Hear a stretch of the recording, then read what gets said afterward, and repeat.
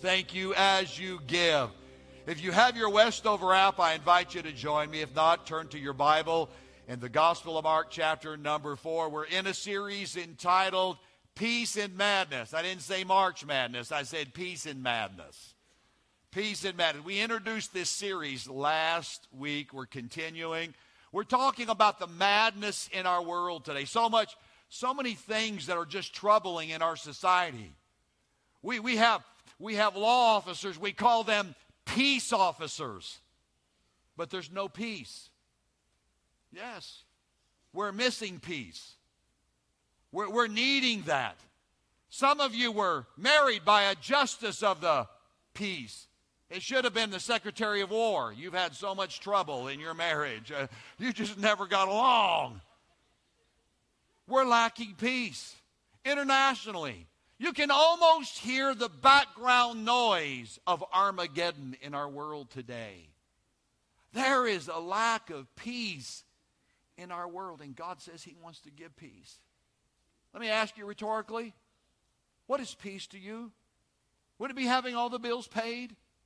Would it be getting along with your in-laws? Would it be not having job conflict? What would be peace to you? No arguments with your spouse, getting along with your teenager, your kids.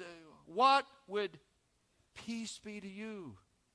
Whatever is disturbing your peace is your storm. And many of us, we came to the house of the Lord today, and we'd have to say honestly, I'm experiencing the disturbing of my peace. You're looking for some way out. You're looking for some solution. You've internalized the conflict. You're saying if I could get rid of this, or I could change this, then my life would be happy. Your peace is disturbed right now. And whatever's disturbing your peace is your storm.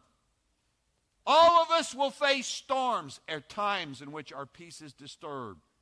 Do you know you can have self-inflicted storms? You know we can manufacture our own storm in life? What are you talking about? We can make a decision, a bad decision, and it result in a storm in our life. Yeah, you heard the phrase, buy now and pay later. It's easy to buy now. It's harder to pay later. Amen? Yeah. And you said you couldn't live without it, and later on you said, I wish I didn't have it. Yeah. Did you ever quit a job because you didn't like it, and 3 months later you wish you had your old job back? A self-manufactured storm. Storms come. We're going to look in the life and the ministry of Jesus. And this story in the Gospel of Mark is a time in which the disciples, along with Jesus in the boat, they're caught in a storm. Everything was peaceful that morning. And then all of a sudden, that evening, the storm arises, and their peace is disturbed. And I believe in this story of Jesus, in which He calms the sea, we discover reasons why we do not have peace. The disciples are going to be very telling and revealing some of the circumstances of the condition that got them in a place where they were terrified. The Bible says even frightened. Afraid. They lost their peace. And I want to suggest that there's something common with the disciples of why we don't have peace in our life at times.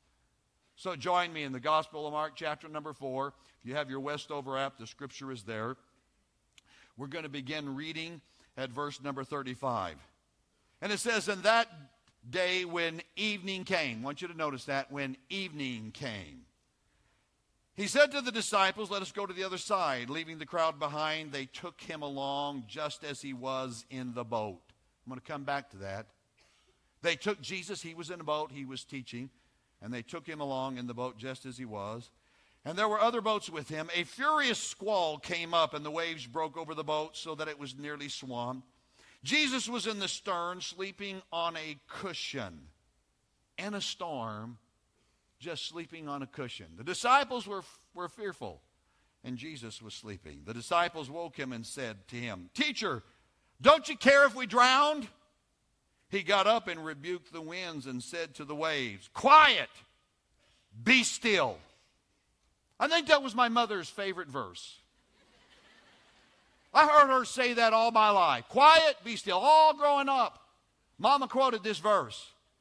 She would just say that to us as kids. Quiet, be still. I think my teachers in school must have been believers because I heard them quote that verse to me all the time. In fact, the teachers in elementary school, they always moved my desk right up by the teacher's desk. Oh, I'd just be sitting back there, but we're not a month into school. And they would want to move the teachers would move their favorite students right up here in the front. And my desk was always right in front of the teacher. And throughout the day in elementary school, she'd just quote this verse. I'd hear her say, quiet, be still. And that's exactly what Jesus said. And then it says, and the winds died down, and it was completely calm. One version says, a great calm came. Then he said to his disciples, this is Jesus, why are you so afraid? Do you still have no faith? They were terrified and asked each other, who is this? Even the winds and the waves obey him. Here was a condition in which that morning they had peace. The storm came. Storms come. Storms will come. And then all of a sudden their peace was gone. And I believe there's something in the life of the disciples and the teaching of this that's a commonality that you and I have. The first thing I'd like to share with you, the reason they did not have peace is they underestimated God's promises. They underestimated God's promises. And I believe it's suggested to us in verse number 36 there, right in the story. It says that Jesus, he was teaching, and then all of a sudden after his teaching, the Bible says, and leaving the crowd behind, they took him along, that's Jesus, they took him along just as he was in the boat. Simon Peter, who dictated this to John Mark and wrote the Gospel of John, gave this one little detail. Why would Peter put this in the text and say they took Jesus along as he was in the boat? Why was that put in there? Peter is telling us something. You have to go to the beginning of the chapter. Chapter 4 opens up with this. It says, and Jesus began to teach the people. He was standing on the shore of the Lake of Galilee, and people began to come and listen to him. More people came, and more people came. And finally, he couldn't see, and people said, I can't hear, I can't see, I want to see Jesus. So what happened is that Jesus got in a boat, and he went back a little way from the shore, almost as you were creating a semicircle there at the shore of Galilee, so people could be all around and kind of on the shore, almost like a natural grade up. And Jesus began to teach them. He was in the boat so he could see people, and his voice could project, as it were, on the transition of the soil, the shore going up. And then in verse number 3 of Mark chapter 4, it says this. The first word that Jesus says as he began to teach them, he said, listen. Listen. Jesus starts his teaching that day. The first word he tells the disciples is, listen. Then in Mark chapter 4, he's going to give them 4 parables. 4 parables that are recorded. One verse in chapter 4 says, and many other parables did he teach them. So there were more than 4, but there are 4 recorded by Simon Peter.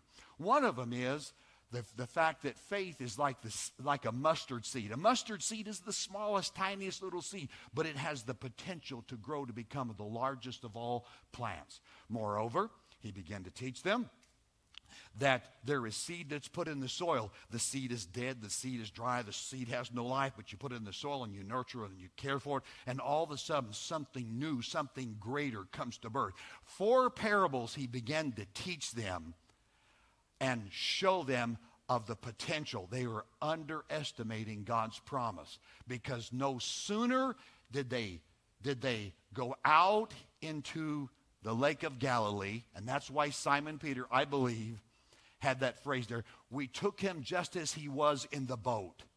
They started that morning. Jesus taught all day long, and then in the evening, they set away from the shore. They get out in the midst of the Lake of Galilee, and in evening time, the weather's changing. A storm comes up. There's a heavy rain coming down. The waves are coming. They're coming over the boat, and all of a sudden they turn to Jesus and say, we're going to drown. We're going under. And Simon Peter adds this, that we took him as he was in the boat. In other words, we listened to Jesus teach all day long. We heard his examples about the faith is like a mustard seed, just a little bit of faith, and God will honor it. That everybody's life is like a seed.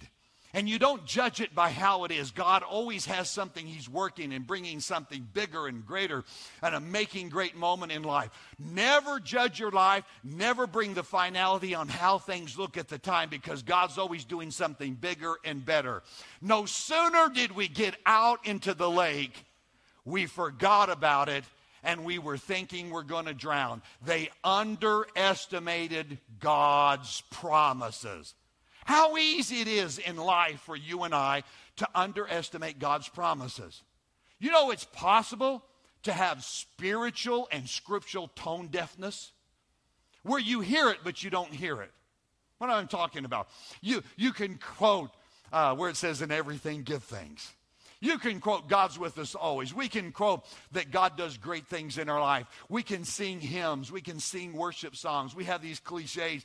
God's promises are true. And then all of a sudden, when our storm comes, when our life gets challenging, when there's problems in our life, when they look like they're going to downsize our job and eliminate it, when the company we started is not succeeding like we hoped, and all of a sudden it seems like things are not going as we planned, prayed, and hoped, we all of a sudden say, well, I'm not going to make it.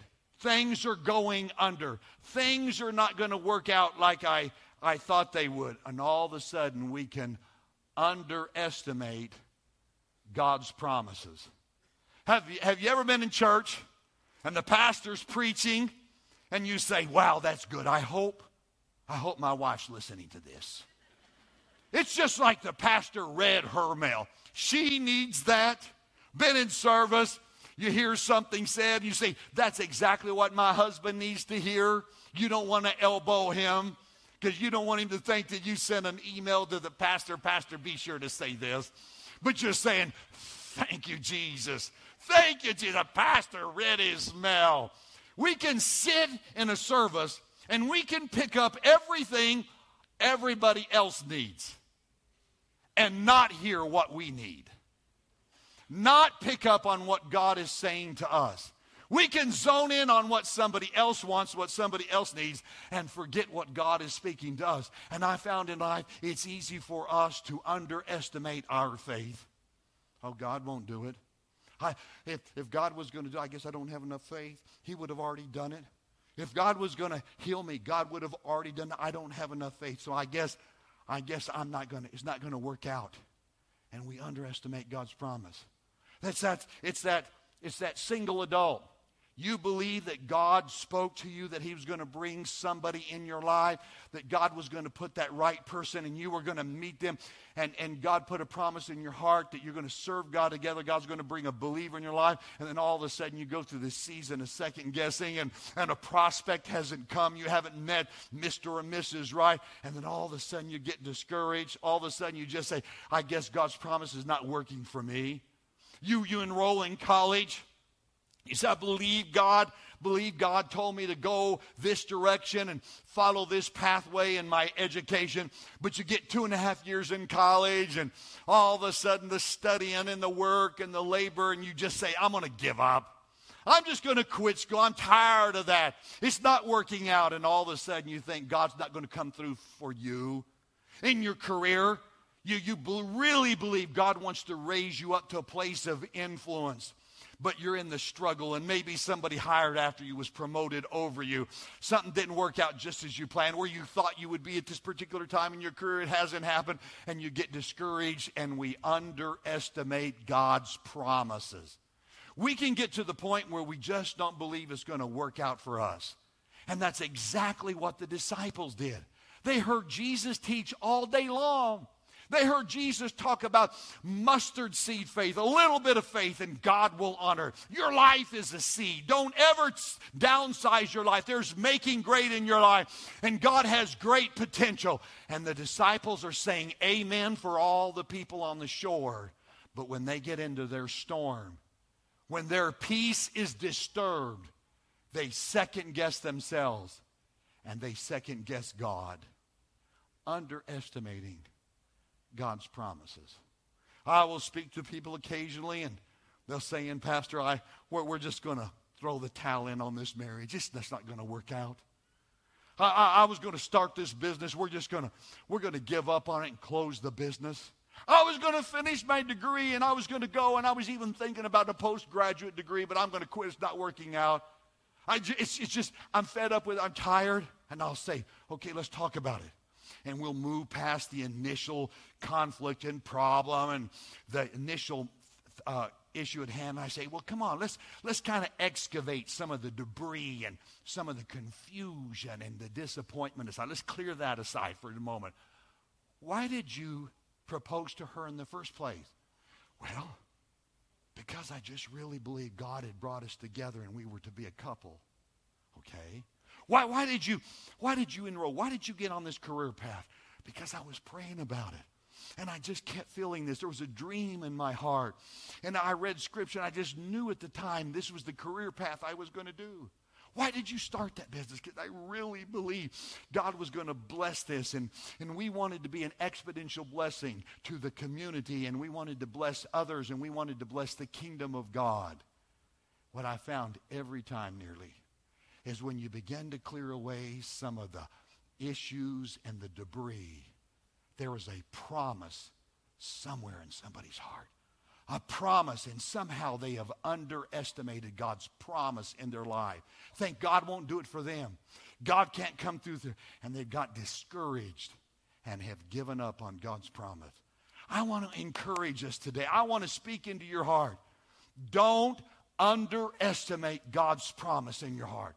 If God told you your kids are going to serve the Lord and they're not serving the Lord today, you hold on. Don't downsize that. You believe it. You speak it. If God told you to get your degree, if God told you that He was leading you to be the principal of a school district, can I tell you do it. You go all the way. You follow through on that degree. Don't give up. Don't downsize. Don't underestimate God's promise in your life.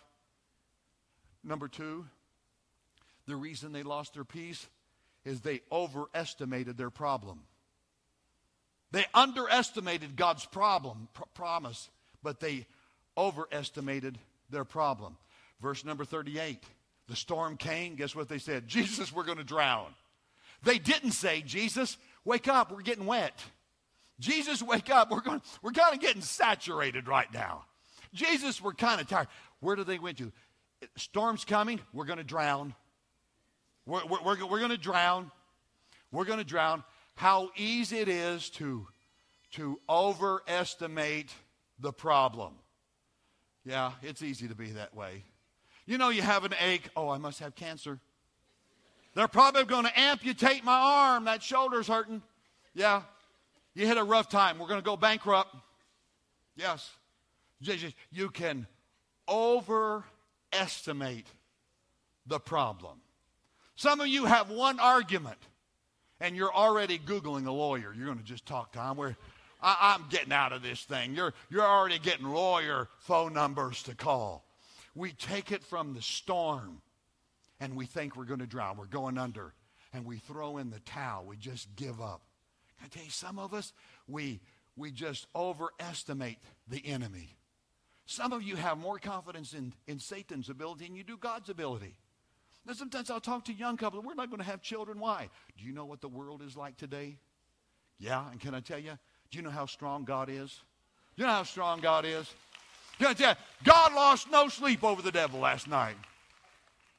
God's not worried at all about today. And greater is He that's in you than he that's in the world. Don't overestimate the problem. Yes, I'll talk to somebody. Why don't you go through? God's put the dream in your heart. Do you realize how much a degree costs? And my parents didn't save up for college. And we don't have. Doesn't matter. Then if they don't have, then God has. God will help you. If God has put that dream in your heart, don't overestimate the problem that you're confronting. Sometimes we have experiences, and sometimes our experiences talk to us. Did you ever have your fears talk to you? Did you ever go to sleep at night and you can't because your mind's racing and your fears and your worries are talking to you? Yeah. What have you done? Overestimated the problem. Do you ever sit there and say, well, if we do this, then if this happens, then this might happen, then it might go here, and it might go. You're managing 10 years worth of problems. You're fixing problems that haven't been invented yet. And you're trying to, in order for me to take that first step, I got to have everything worked out. No, you don't. No, you don't. You just need to trust God that step is there, and then he'll give you step number 2 and step number 3 in your life. You see, all of us deal with what I'm going to call peace stealers. And in just a moment, I'm going to invite the worship team to come back on the platform. And I'm going to invite you to evict the peace stealers from your heart. Evict the peace stealers. The peace stealers, what is it? Doubt is a peace stealer. Doubt. Doubt comes in, and doubt will tell you, oh, you can't do that. And you say, I agree. I doubt I can. I doubt it'll work out. What's the use of making the call? What's the use of going to counseling? What's the use of making that call? What's the use of trying? What's the use of applying? What's the use of... Because doubt has come into your life. And doubt is robbing. Doubt is trying to take God's promise from you. Doubt is taking your peace away. Doubt is a peace stealer. Doubt is a peace stealer. What time of the day was it that the disciples and Jesus went out on Galilee? Remember that? Verse number 35. When it was evening. Did you notice that? When it was evening. Here's what I want to speak to our hearts. Don't doubt in the dark what God told you in the light. Don't doubt in the dark what God told you in the light. That morning when they were on the side of the sea and they were in the boat, and Jesus was talking about his promises and how he works with even little faith. And God gives you a promise. Don't doubt in the dark. Don't doubt that evening what God spoke to you that morning. Don't doubt in the dark what God told you in the light. And the storm came. Things were upset. Their peace was disturbed. And they awoke Jesus. And I just believe Jesus wants to awaken in some lives. For some of us, Jesus has been on the back burner. God's been on the back burner of your life. And God wants you to let Jesus awaken in your heart. For you see, peace is not the absence of problems. Peace is the presence of Christ. Peace is not the absence of problems. It's not a life without storms. Peace is having Jesus in the storm. It's not living a life without a challenge, a setback. It's having the presence of Christ and his peace in us to overcome the storms of our life. And I'm here to encourage you to have peace in the Lord. To have peace in the Lord. Now, I mentioned to you at the beginning, this was dictated to John Mark by a man by the name of Simon Peter, one of the disciples. Simon Peter. Simon Peter was one of those that said we're going to drown. The disciples said, and Simon Peter, he said, I was in the crowd saying, we're going to drown. This same disciple later on would write his own epistle in the New Testament, 1st and 2nd Peter. Do you know what he's going to say to us then? After this experience and after he realized that God's promise is still true, he was overestimating his problem, but all of a sudden, faith caught his heart.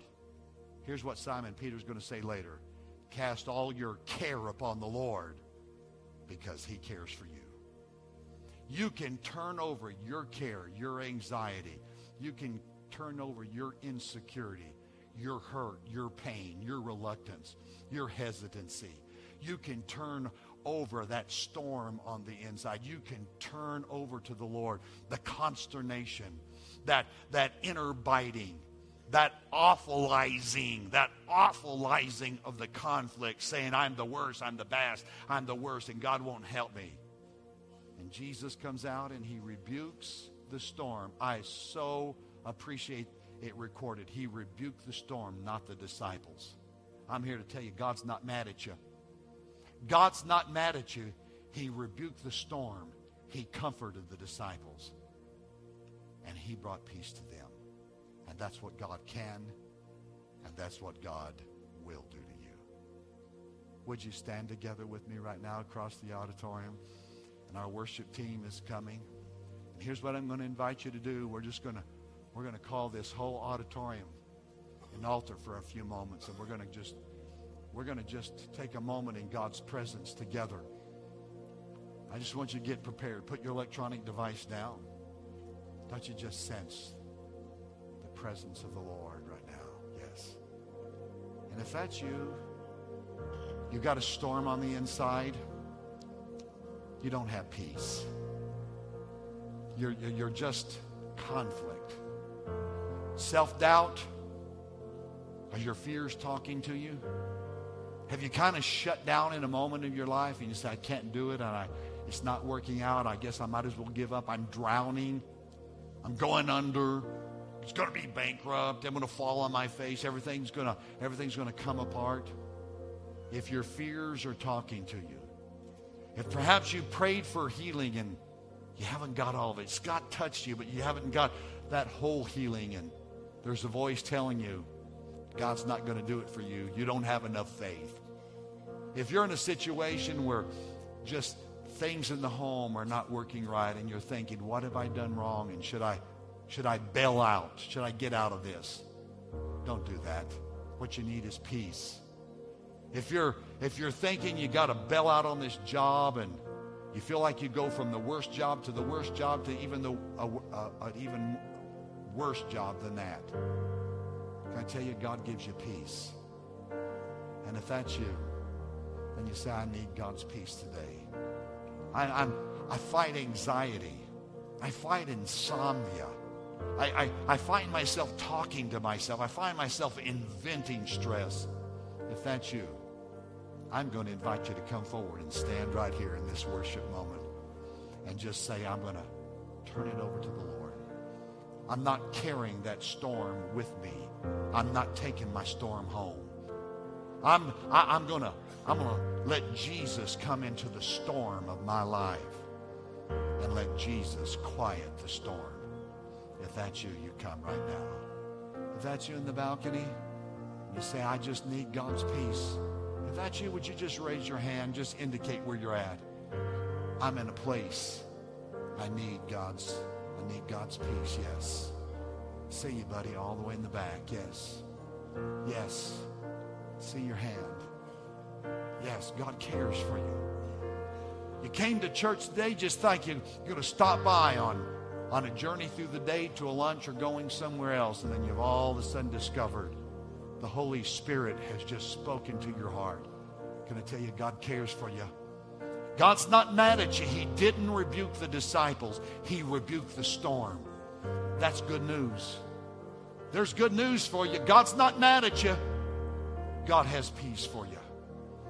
And for all those that are here, I'm going to ask you to do what Simon Peter later advises. Cast your care on the Lord. Don't take it home. God has peace for you.